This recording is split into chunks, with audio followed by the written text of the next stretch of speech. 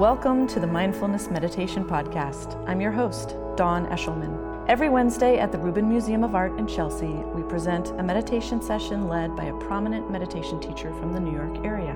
This podcast is a recording of our weekly practice. If you would like to join us in person, please visit our website at rubinmuseum.org/meditation. We are proud to be partnering with Sharon Salzberg and teachers from the New York Insight Meditation Center.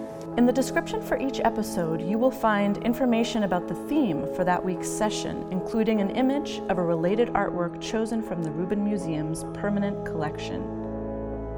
And now, please enjoy your practice.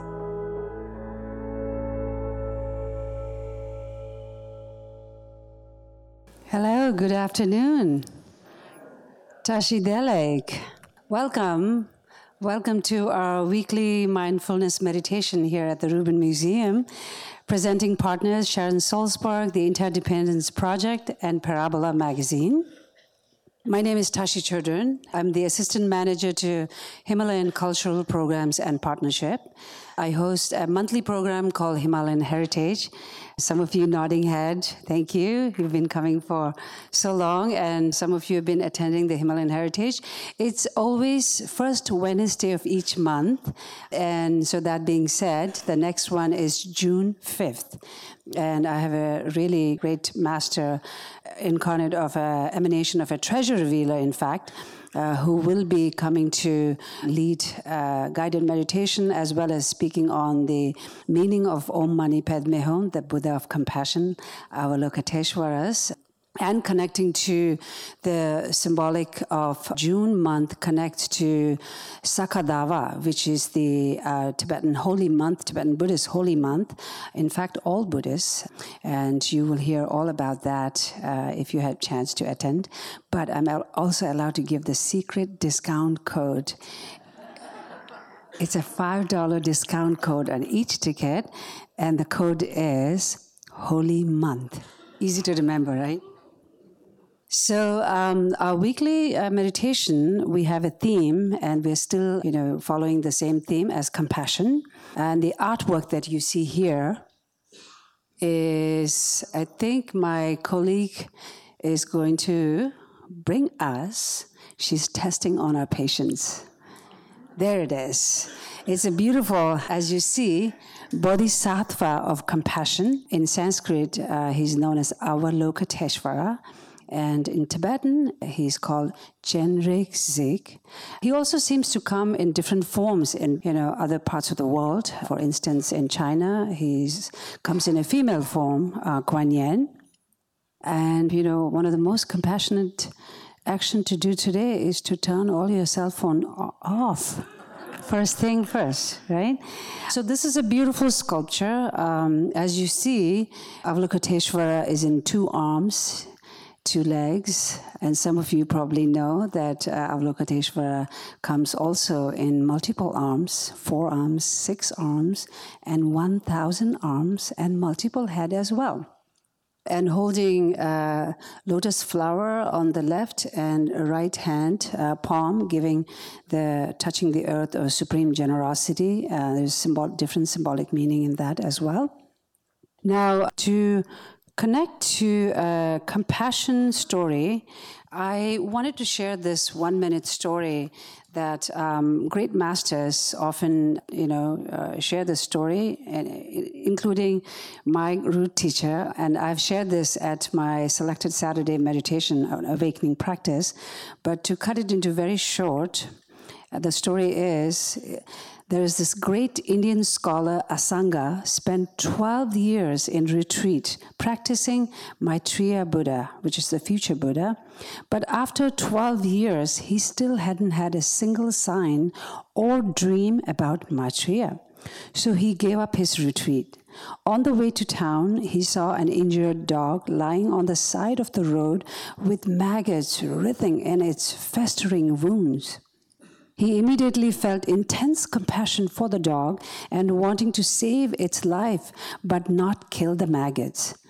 So he knelt down, closed his eyes, and started to remove the maggots with his tongue. Okay, that is the compassion, right? So when he When he opened his eyes, when he bent his down with his eyes closed because he couldn't bear to open the eyes because it smelled and it was looking so, bad. But with so much compassion, he knelt down to, pull the maggot out with his tongue, and suddenly he touched the earth. And when he opened his eyes, however, he didn't see the dog, but Maitreya in front of him. In his shock, he said, "How is it possible after I spent 12 years devoting practice to you and going through all those hardships, you never appeared or gave me a single sign? You have no compassion." But Maitreya answered, "It was due to your dense karmic obscurations that you couldn't see me. But I've been with you from the moment you started the practice. Now, through the intense strength of your genuine compassion for the dog and the maggots, what was left of your obscurations was intensely purified so that you can now see me." So one of the most important action to reach enlightenment is compassion. Now, I'd like to introduce our today's teacher. Thank you for your compassion and sharing your precious time with us again and again. And our teacher is Rebecca Lee, a Dharma heir in the lineage of Chan Master Shen Yen. Rebecca Lee started practicing meditation in 1995. She began her teacher's training with Master Shen Yen in 1999 to become a Dharma and meditation instructor. She trained with Simon Child to lead intensive retreats and received full Dharma transmission in 2016. Dr. Lee currently teaches meditation and Dharma classes, gives public lectures, and leads retreats in North America and in the UK. Dr. Rebecca Lee talks and writings can be found at www.rebeccalee.org. She's also the founder of Chan Dharma Community and a sociology professor at the College of New Jersey, where she also serves as faculty director of the Ellen Dowley Center for the Center of Social Justice. So please help me in welcoming Dr. Rebecca Lee.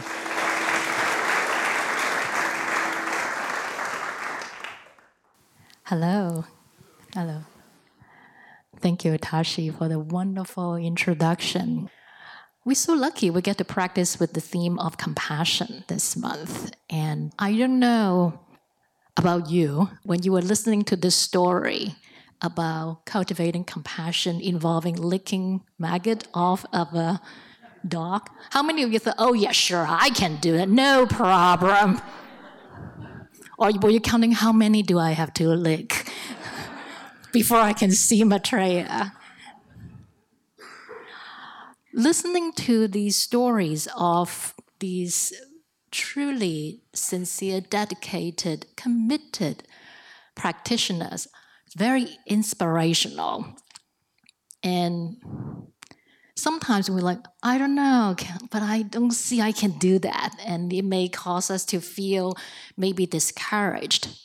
I would like to encourage you to allow yourself to see all these ranges of emotion coming up when we listen to these stories. One of the important messages from this story is that it takes work. It takes hard work. It's not just I sit here, "Oh, I want to be compassionate." Ding, done. It's not like that. Being truly compassionate involves really everyone, even the maggot. We truly believe that they deserve our love. Now, let's not go to maggots. Think about people. Many of us have heard or maybe actually practiced the cultivation of metta. Right? Maybe some of you have done metta meditation, practicing to send loving kindness to different kind of people. I have led this practice a number of times in retreats, and almost every time someone would tell me that I can send loving kindness to people I love, even to the neutral person, but people I dislike or my enemy, that's really hard. Or people who have hurt me, that's really hard, really, really hard, and they feel very discouraged. And it's like, am I bad? Am I being a bad practitioner? I think it is important for us to acknowledge that rather than try to convince ourselves that I actually love them. Because we may actually be doing some kind of damage to ourselves, or actually cultivating some kind of habit of pretending to ourselves, lying to ourselves. Fortunately, there's a lot of tools to cultivate compassion in Dharma. And I want to share something that I've been working with recently with you. Some of you might have heard the teaching of the 4 immeasurables, where the cultivation of loving kindness, metta, is one of the 4. And another one of the 4 immeasurable is the cultivation of rejoicing in the merits of others. Rejoicing in the merits of others. Over the years, this is one of the 10 great vows of the Bodhisattva Samantabhadra, and it's one of the vows that I have always been the most intrigued by. I was like, rejoicing in the merits of others, how does it work? So this reminds me of this teaching by my master, Master Shen Yan, who said these 2 sentences that I remember all the time. With wisdom, we are not vexed. With compassion, there is no enemy. And they are the same, actually. They sound like 2 different practices. When we give rise to vexations, we are not being compassionate to ourselves. We are causing ourselves suffering by giving rise to vexations. And when we allow our heart to be filled with vexation, it will be quite difficult for us to be compassionate to others. And everyone we see, that's my enemy. I don't like you. I dislike you. And so they are the same practice, 2 sides of the same coin. I want to talk a little bit about how we can cultivate this practice of rejoicing in the merits of others in our daily life. So there are many ways to think about this, but there are a couple kind of situations that can offer us the opportunity to cultivate this practice of rejoicing in the merits of others. One is to use this as an antidote for maybe bitterness or resentment or jealousy that might arise in our heart when we see others who are more fortunate. Fortunate, maybe they're born in fortunate circumstances. They may be born with this personality that everybody's drawn to them. They have lots of friends. Do you know those people? Or they're born being very good looking, very tall, not like me, or in bodies that the society deem attractive. Or born into wealth that give them a lot of resources. I think you know what I'm talking about. And these are people we see them, they have a lot of advantage, a lot of privilege, with a lot of fortunate circumstances, many things working for them. And are we able to not respond by giving rise to this sense of bitterness in response to this unfairness of our world? By this time, we probably know that the world we live in is not fair. Referring to the fact that we do live in a society with a social structure that gives advantage to some group over others, that individuals very often don't have very much control over them. So the individuals who are in the advantageous position feel they enjoy it, and they might be we'll consider them the lucky, the fortunate one. And others would be often unfairly be seen as the one who are not working hard enough, but maybe they are in situations that are disadvantageous and they receive less recognition, less share of the resources, and so on and so forth. Thinking about this kind of situation can lead us to feel bitter and jealous or resentful about these people, making it difficult for us to truly open our heart and feel like, yes, like, you too, I can feel the loving kindness towards you. And this practice of cultivating the ability to rejoice in the merit of others will be a great tool in our practice to see that, yes, the social structure that allow our society to give advantage to some, whether that without them having to earn it, is unfair. We don't have to say that this structure is right. It doesn't mean that we don't do things to change it or improve it. But it does not mean that we have to feel resentful to the individuals. Because when we do, we're giving rise to vexations in our heart. We are not being compassionate to ourselves first. This is already not a great situation, and we are adding to our suffering by adding hatred and resentment and bitterness in our heart. So that's why Master Sheng Yen said, giving wisdom is not being vexed. When we give rise to vexation, that is, in that moment, not wisdom. This sort of lead me to this memory of a story I'd like to share with you. I have this nephew who is truly a very lucky guy because he had my sister as his mother. And he has a great mom. And a few years ago, he entered a raffle for, I don't know about, how kids like Lego. And then he loved Legos. And so he entered a raffle and where the winner would get to go into the toy store and grab as many Lego games as he wanted in 1 minute. A dream, right? Anyone would want to have that dream. Like, think of anything that you would like to be able to grab as many of as you want in 1 minute. Free. Right?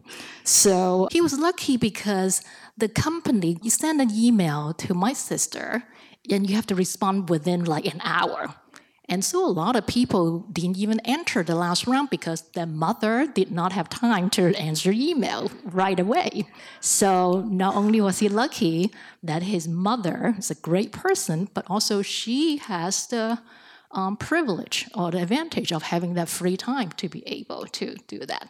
And so he got to enjoy this wonderful experience of being able to run around a toy store and grab as many Lego as he wanted. Right? Now, this is a truly lucky guy, and his situation was a result of a lot of privilege and advantage. And I have no trouble rejoicing for him. It's like, I'm so happy. We're like so happy for him to be able to go and have this wonderful experience. Good for you. Right? We have no trouble. I had no trouble rejoicing him, probably because he's my nephew. Right? Now, why would it be different for someone else who's not our family member? It's someone we don't know. It's like they in a situation where they enjoy a lot of advantage and privilege. It's truly lucky person. That's their merit. And if we are able to think about it that way, maybe we can also rejoice in the merit of others. Maybe think about people in our life, people we work with, like they just somehow boss just like her more. And, she gets the best projects and she gets promotion. And we feel it's not fair. Maybe it's not. But we can, instead of giving rise to this bitterness in our heart, that is not wisdom, we can practice rejoicing in the merit of this person that he or she is enjoying. And when we can do that, we can actually, in the process, cultivate this open heart, being able to see that, okay, even though the situation may not be fair, but I do not think of you as an enemy. And view you with bitterness, but rejoicing in your good fortune. Happy for you. And we can think about it similarly when we are working with people who are very successful doing things that we disagree with. Do we know that, those people in our life? So we also feel like that's not fair, or like we really just hate it that they are so successful. They get so much recognition for doing things that we totally think is wrong. We don't agree with their value. So what do we choose to do? Do we choose to give rise to anger, resentment, bitterness in our heart to poison our mind? It's already bad enough, but we are adding to our suffering. Is that wisdom? Or do we choose to cultivate compassion, using this as an opportunity to practice rejoicing in the merit of others? Meaning, yeah, I don't agree with your method, I don't agree with your value, I don't agree with your philosophy. Happy for you that you are successful. Happy for you. So I hope this can help us see that in practice, there are many ways to engage in the practice. It's not necessary for us to feel that if I cannot cultivate compassion in this way, there's no other way. There are many different ways, and we learn to work with ourselves in the practice. And this is what we can do in our meditation practice. When we engage in the meditation practice, we practice staying on the method, but when the mind drifts off the method, that is not a problem. We see this as an opportunity to practice finding our way to come back to the method. And that way, every moment, whatever we are dealing with, that will be an opportunity to engage in the practice. So let's do some meditation together. So we try to set up our body in a comfortable posture. If anything that's putting pressure on our body, even like glasses, we may find it helpful to take off our glasses that allow our facial muscles to relax. And sitting in a chair, it's helpful to sit in the front half of the chair with our 2 feet flat on the floor. And we begin with the whole body relaxation. And feel the relaxation of the top of our head. And directly experience our scalp being relaxed. And feel the relaxation spread to our forehead. Check to see if we're holding tension in this area by habit, maybe from worry or judging, and allow the tension to melt away. And feel the relaxation spread to the eyeballs and eye muscles. We tend to hold a lot of tension in this area from our comparing, judging, analyzing. And right here, right now, we can give these muscles a rest and allow the tension to melt away. And feel the relaxation spread to the facial muscles.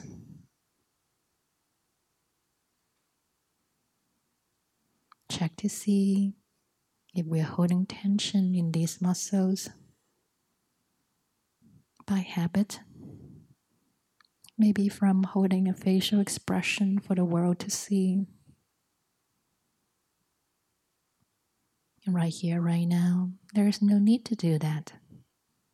We can give these muscles a vacation. Allow the tension to melt away. And feel the relaxation spread to the entire head. And feel the relaxation spread down the neck muscles. Directly experience the subtle sensations of these muscles softening like melting butter as we allow the tension to melt away. And feel the relaxation spread to the shoulder muscles.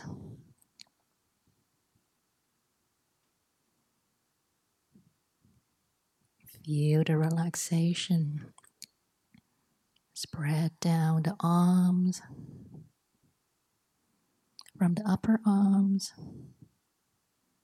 to the forearms, and all the way to the fingertips.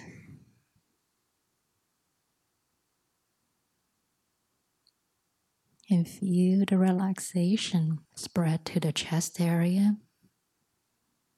Check to see if we are holding tension in this area by habit, maybe from fear or anxiety. And right here, right now, we can give this anxiety a rest and allow the tension to melt away. And feel the relaxation spread down the torso to the lower abdomen.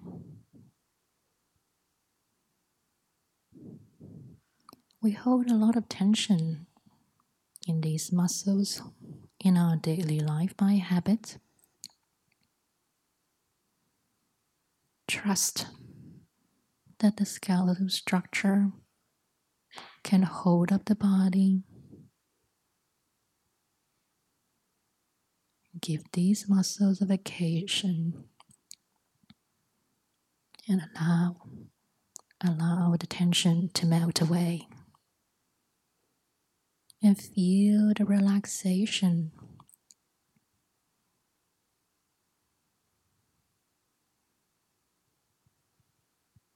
Allow the tension we hold there by habit to melt away. And feel the relaxation spread down the back, all the way down to the lower back, into the buttocks, where we feel the sensation of the body sitting.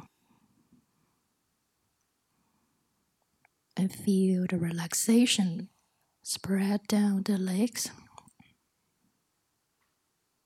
the thigh muscles, softening, down to the calf muscles, and all the way down to the toes.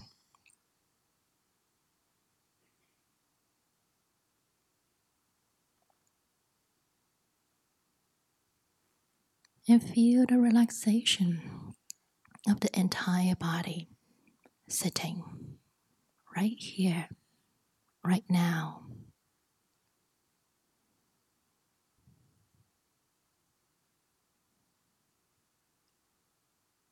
Allow ourselves to relax into this unfolding present moment, moment after moment. Whatever that's arising in our body and mind or around us, That's part of the present moment. And our heart is big enough to embrace it all. There's no need to get rid of anything. Allow whatever that's arisen in the present to be here. Thoughts or emotions, bodily sensations, no problem. And allow them to go away on their own time.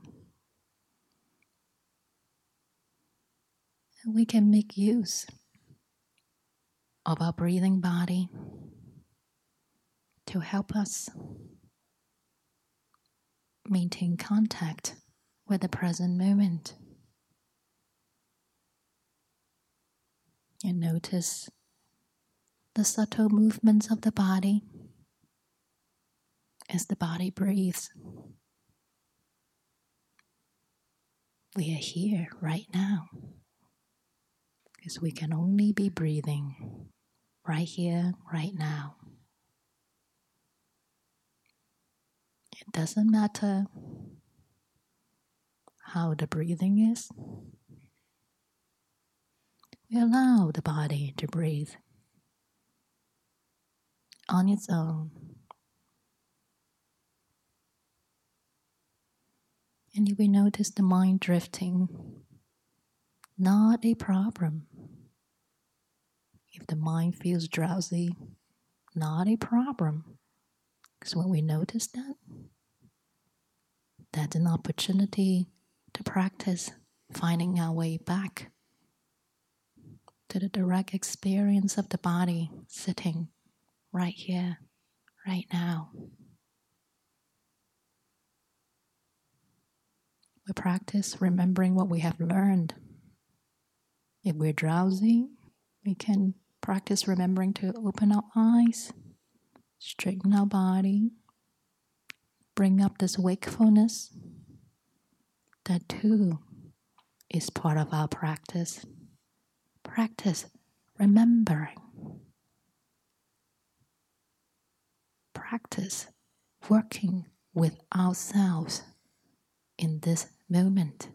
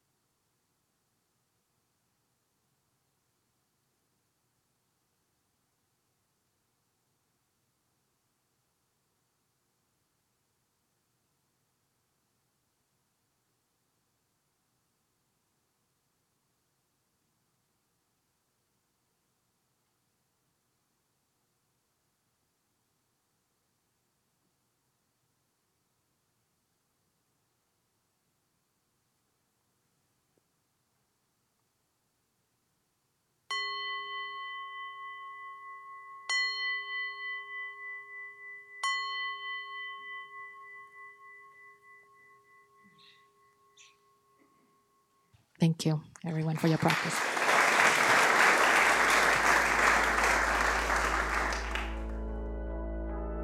That concludes this week's practice. If you'd like to attend in person, please check out our website, rubinmuseum.org/meditation, to learn more. Sessions are free to Rubin Museum members, just one of the many benefits of membership. Thank you for listening. Have a mindful day.